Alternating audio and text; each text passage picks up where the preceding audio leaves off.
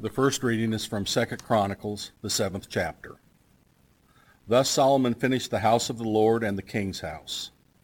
All that Solomon had planned to do in the house of the Lord and in his own house he successfully accomplished. Then the Lord appeared to Solomon in the night and said to him, I have heard your prayers and have chosen this place for myself as a house of sacrifice. When I shut up the heavens so that there is no rain, or command the locusts to devour the land, or send pestilence among my people, if my people who are called by my name humble themselves and pray and seek my face and turn from their wicked ways, then I will hear from heaven and will forgive their sin and heal their land.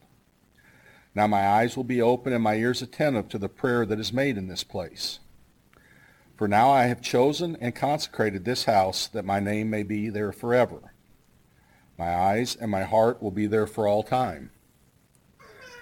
And as for you, if you walk before me as David your father walked, doing according to all that I have commanded you and keeping my statutes and rules, then I will establish your royal throne, as I covenanted with David your father, saying, You shall not lack a man to rule Israel. But if you turn aside and forsake my statutes and my commandments that I have set before you, and go and serve other gods and worship them, then I will pluck you up from my land that I have given you, and this house that I have consecrated for my name. I will cast out of my sight. I will make it a proverb and a byword among all peoples. And at this house which was exalted, everyone passing by will be astonished and say, What has the Lord done thus to this land and to this house? Then they will say, Because they abandoned the Lord, the God of their fathers, who brought them out of the land of Egypt, and laid hold on other gods and worshipped them and served them. Therefore he has brought all this disaster on them. This is the word of the Lord. Our psalm for today is Psalm 95, verses 1 through 7. O come, let us sing to the Lord. Let us make a joyful noise to the rock of our salvation. Let us come into his presence with thanksgiving. Let us make a joyful noise to him with songs of praise. For the Lord is a great God and a great King above all gods. In his hand are the depths of the earth. The heights of the mountains are also his. The sea is his, for he made it, and his hands formed the dry land. O come, let us worship and bow down. Let us kneel before the Lord our Maker. For he is our God, and we are the people of his pasture and the sheep of his hand. The second reading is from the book of Acts, the 2nd chapter. And Peter said to them, Repent and be baptized, every one of you, in the name of Jesus Christ for the forgiveness of your sins, and you will receive the gift of the Holy Spirit. For the promise is for you and your children and for all who are far off, everyone whom the Lord our God calls to himself. And with many other words he bore witness and continued to exhort them, saying, Save yourselves from this crooked generation. So those who received his word and were baptized, and there were added that day about 3,000 souls. And they devoted themselves to the apostles' teaching and the fellowship, to the breaking of bread and the prayers. And awe came upon every soul, and many wonders and signs were being done through the apostles. And all who believed were together, and had all things in common. And they were selling their possessions and belongings and distributing to the proceeds to all as any had need. And day by day, attending the temple together, breaking bread in their homes, they received their food with glad and generous hearts, praising God and having favor with all the people. And the Lord added to their number day by day those who were being saved. This is the word of the Lord. The Holy Gospel according to St. Luke, the 4th chapter. And Jesus came to Nazareth, where he had been brought up. And as was his custom, he went to the synagogue on the Sabbath day, and he stood up to read. And the scroll of the prophet Isaiah was given to him. He unrolled the scroll and found the place where it is written, The Spirit of the Lord is upon me, because he has anointed me to proclaim good news to the poor. He has sent me to proclaim liberty to the captives and recovery of sight to the blind, to set at liberty those who are oppressed, to proclaim the year of the Lord's favor. And he rolled up the scroll, gave it back to the attendant, and sat down. The eyes of all the synagogue were fixed on him. He began to say to them, "Today, this scripture has been fulfilled in your hearing." And all spoke well of him and marveled at the gracious words that were coming from his mouth. This is the gospel of our Lord. All right, I'm going to start today's message with an experiment. I'm going to put you on the spot right away. Here we go. The picture on the left has one line. The picture on the right has three lines. The line on the left, is it the same length as line A, line B, or line C? Don't answer out loud, just think about it. Which line, A, B, or C, matches the one that's on the left? It's not a trick question. It's pretty clear, right? It's obviously, say it with confidence. All right, there we go. So in the 1950s, there's a man named Solomon Asch. He did an experiment. He asked the same question, and at the end of the experiment, 3 people out of 4, 75% of the people chose answer A. So either our eyes are malfunctioning, or the people in the 1950s weren't just that smart. And to just put you at ease very quickly, the correct answer is C. So how in the world did 3 out of 4 people miss such an obvious answer? Well, let me walk you through how the experiment was conducted, and a really important truth was discovered. The subject, the person that was part of this experiment, the subject, would enter a room with a group of strangers. Unbeknownst to them, the subject, the other people, the other participants, the other strangers, they were actors who were planted by the researchers to deliver scripted answers to certain questions. Everyone was shown throughout this experiment, whether there's 8 or 9 or 12 pieces, whatever it was, something like this: a picture on the left, which corresponds to something on the right. Pick your choices, right? Which one of the lines matches the line that's targeted, right? So the experiment would always begin the same. First, there would be some easy trials. Everyone would agree on a correct line. They were fairly easy to follow. But after a few rounds, like maybe 4th, 5th, 6th round, the correct answer was not quite as obvious as the previous ones. And the actors in the room began to intentionally select incorrect answers. In the course of this experiment, they would choose line A, even though it was clearly the wrong answer.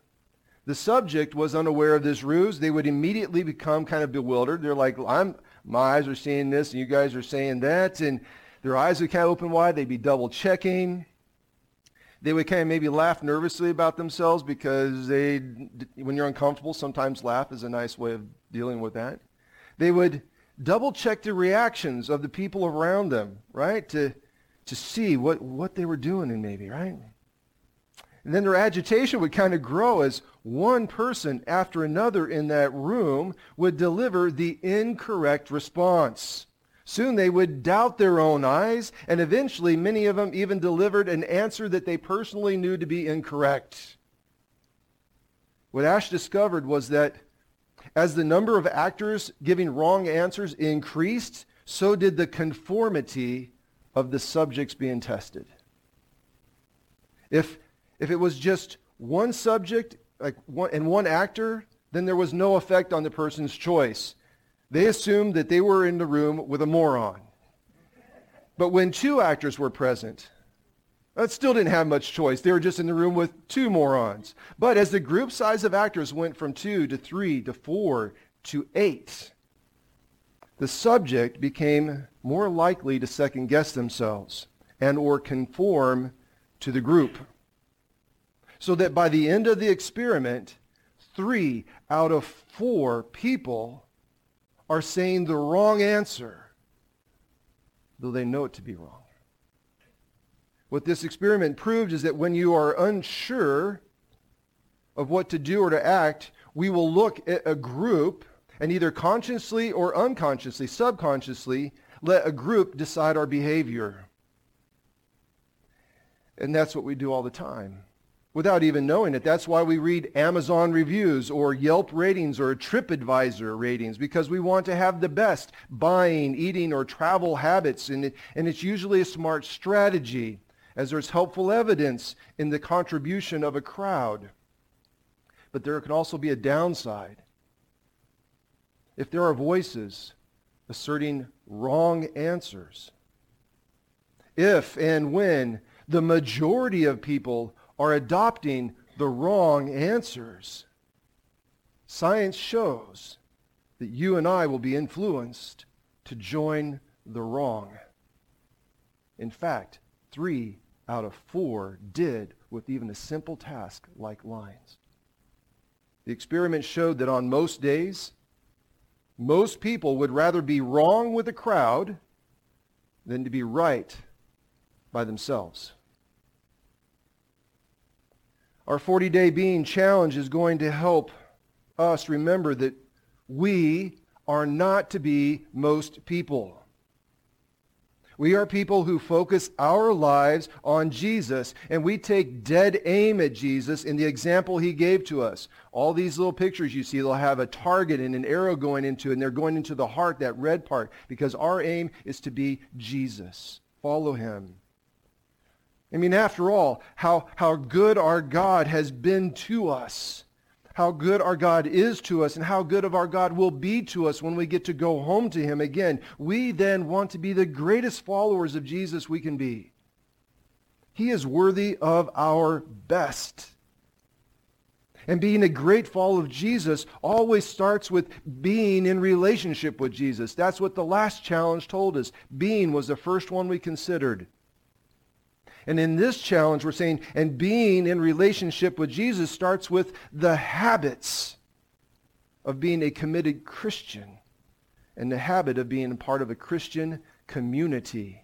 The keystone habits we talked about last week were, this is what the definition was. Keystone habits are habits that we form that unintentionally carry over into other areas of our lives. The example was, if you just add exercise, how does that change everything else? If you just add going to bed at the right time, how does that affect the rest of your life? If you just start your day reading the scripture, how will that affect the rest of your life? If you start one habit, and it's a keystone habit, it does have a tendency to affect the rest of your life. Keystone habits. And last week we also remembered this, that small habits done consistently over time will produce major results. Today we're talking about the first habit, the first keystone habit, and that first habit is being committed to community. Now we'll start with this, a commitment to community, because it is one of the first things that Jesus does in each of the 4 gospel books. You can't get past the first chapters in any of these gospel books very long without seeing that one of the first things Jesus does is to call his disciples to follow him. He calls them to join his community. And I think if anyone could have gone alone, and if anyone could have had great results in this world being alone, it would have been Jesus. Sometimes I even think the community that was around him held him back. But Jesus calls them, and he commits to establishing a community. Why? Because of a simple truth. We are not meant to be alone. The very first recorded revelation that God ever spoke to mankind were those 10 words found in Genesis chapter 2, verse 18. It is not good for the man to be alone. From the beginning, you and I are made to be in community. But before you and I head out and intentionally then now look to find a community and seek a community, and have a relationship with the community, we need to realize that the type of community, the type of people that we surround ourselves with are actually of utmost importance. King Solomon shared this proverb with us. Proverbs 13:20 says this, if you walk with the wise, you become wise. Makes sense. but a companion of fools suffers harm. A study by a Harvard professor, his name was David McClelland, he tracked people in their community for 30 years, and he discovered that 95% of our success or failure in life is determined by the people we habitually associate with. You rise with them or you fall with them, but who is around you? 95% chance of that. And so as we're exploring the God-inspired habits of Jesus, this is why we start with community. One, because it's the very first habit that Jesus established for his church. And two, there may be no more important predictor of the future you than to look at the community of the current you. Think about that for a moment. Now, when we look at the life of Jesus, this is what we find. Jesus was in perfect community with the Father and the Spirit and the realms of that heavenly space. His mortal body was filled with the Holy Spirit of God, and he was one in all things with the Father. He said so repeatedly. He and the Father are one. No one and no thing ever separated the Holy Trinity. How the Father loved, the Spirit and the Son loved. The Father's will, the Father's way was the Spirit's way and the Son's way.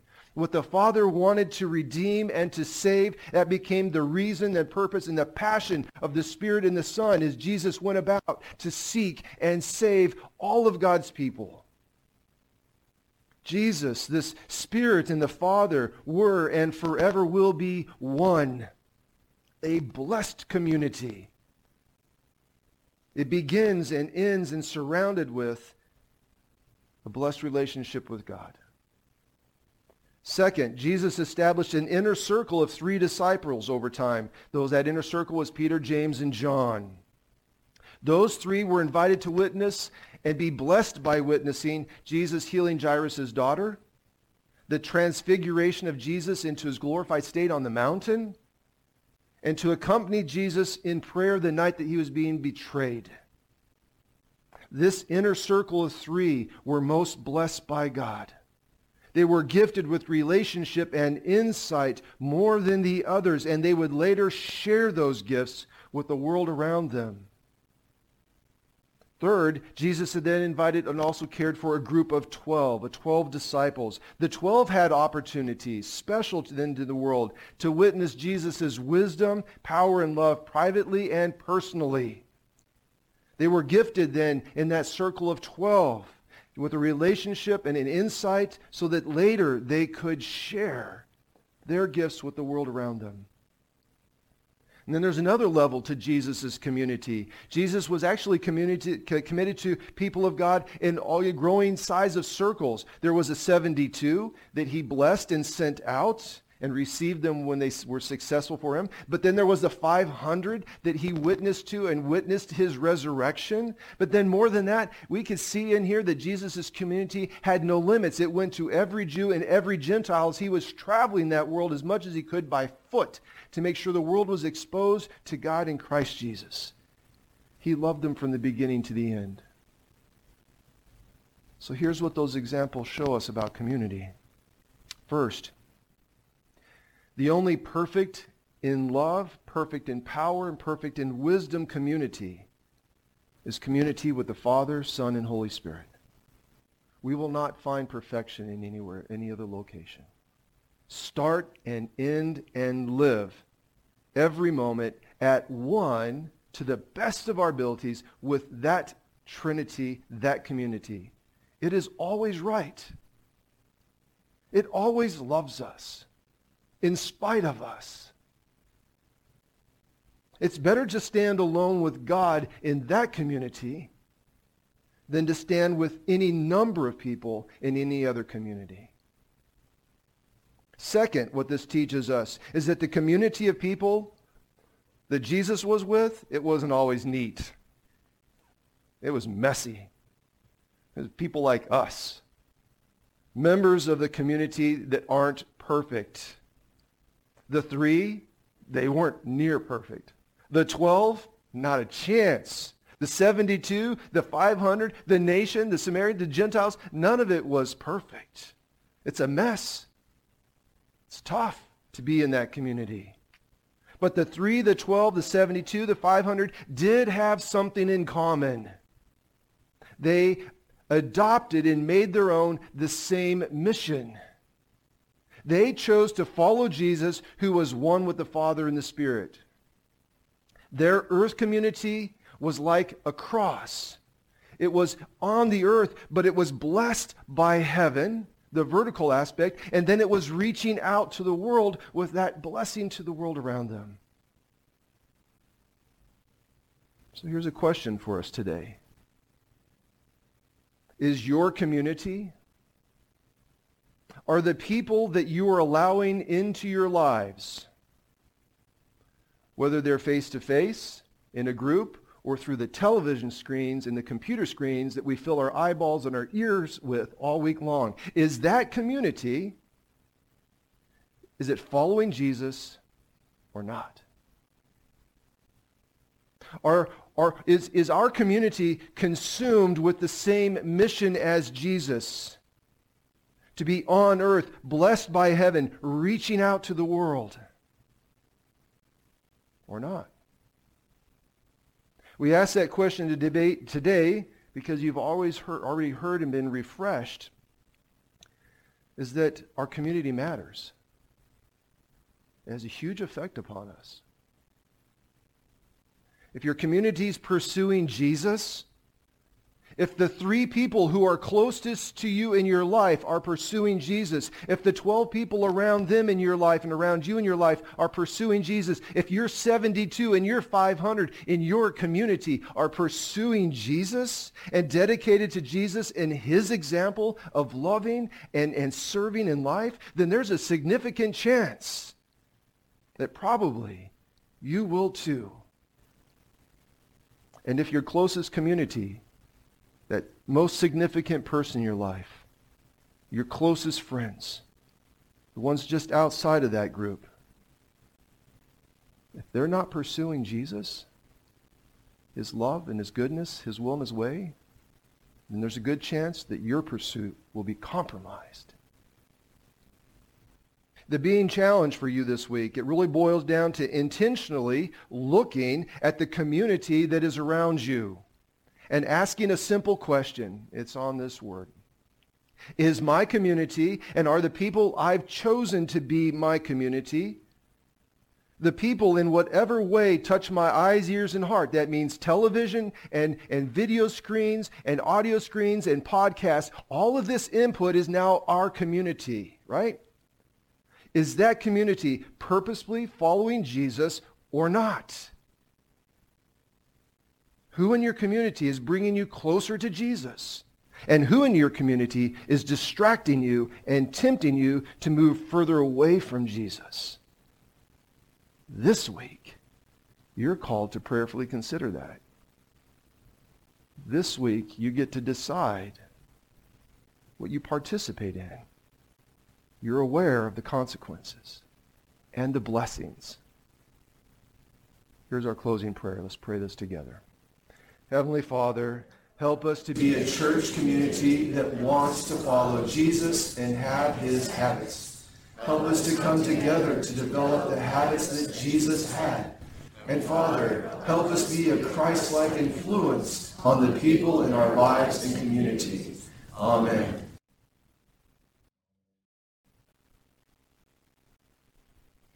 Do you believe in God the Father? I believe in God the Father Almighty, creator of heaven and earth. Do you believe in Jesus Christ, the Son of God? I believe in Jesus Christ, his only Son, our Lord. He was conceived by the power of the Holy Spirit and born of the Virgin Mary. He suffered under Pontius Pilate, was crucified, died, and was buried. He descended into hell. On the third day he rose again. He ascended into heaven and is seated at the right hand of the Father. He will come again to judge the living and the dead. Do you believe in God, the Holy Spirit? I believe in the Holy Spirit, the Holy Christian Church, the communion of saints, the forgiveness of sins, the resurrection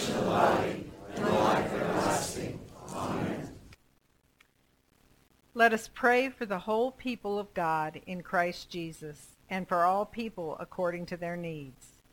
Heavenly Father, we ask that you continue to call us to serve your holy purposes. We ask that you continue to look upon us with mercy and patience as we do our best to bring you into our homes and lives. Lord, in your mercy, hear our prayer. As you enter into our messy and confused worlds, we ask that you bring direction, hope, and peace, so that we might have the ability, strength, and courage to follow the example of your Son. Lord, in your mercy, hear our prayers. Lord Jesus, your will is that all people would be presented to your good news. Repent, confess, follow your will, and be saved. Lord, if it gives you glory, make your will come to life within each person of Emmanuel Lutheran Church.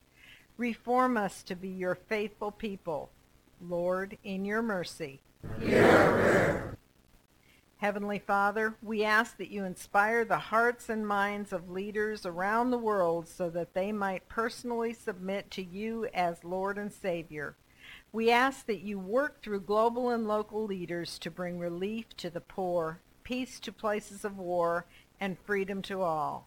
Lord, in your mercy, hear our prayer. Lord, look with favor upon all who mourn loved ones, all who are under excessive life stress, all who are wounded by sin, and all who are in need of healing, especially those we name in our hearts now.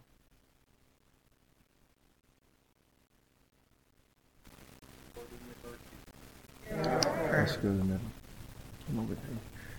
This next prayer, we always have an opportunity as a congregation when we receive people, we receive them in the middle of us, and when we send them away to their new adventures in life, we send them from the middle of us. So a few months ago, the Harrises were sent to go live in Iowa, but they're back, and so today we get to prayerfully receive them in. So if you want to put the hand on the hand of somebody, and just hold my hands here in the middle, we will pray for them and receive them back. Thank you, Heavenly Father, for a chance to gather as your people. Thank you, Heavenly Father, that Keith and Marla Harris are a part of this people, our faith community, this messy group of people, Emmanuel Lutheran Church. But we are yours, Lord, and we give you thanks for your love and your goodness, and we give you thanks that you brought them home. Lord, we ask you to bless them here. Lord, in any way that they need, that you would give them provisions and protection here, Lord, so that their life will be blessed. And Lord, they can shine their faith to their friends, their family, and the world around them. Thank you, God, for bringing them home. In Jesus' name, amen. Amen. All right, welcome home, guys. On your way. Our closing words to the prayers. The next slide, Mr. Hall. Into your hands, O Lord, we commend ourselves and all for whom we pray. We will trust you, and in the name of Jesus Christ we've prayed. Amen. Our Father, who art in heaven, hallowed be thy name. Thy kingdom come, thy will be done, on earth as it is in heaven. Give us this day our daily bread, and forgive us our trespasses, as we forgive those who trespass against us. And lead us not into temptation, but deliver us from evil. For thine is the kingdom, and the power, and the glory, forever and ever. Amen.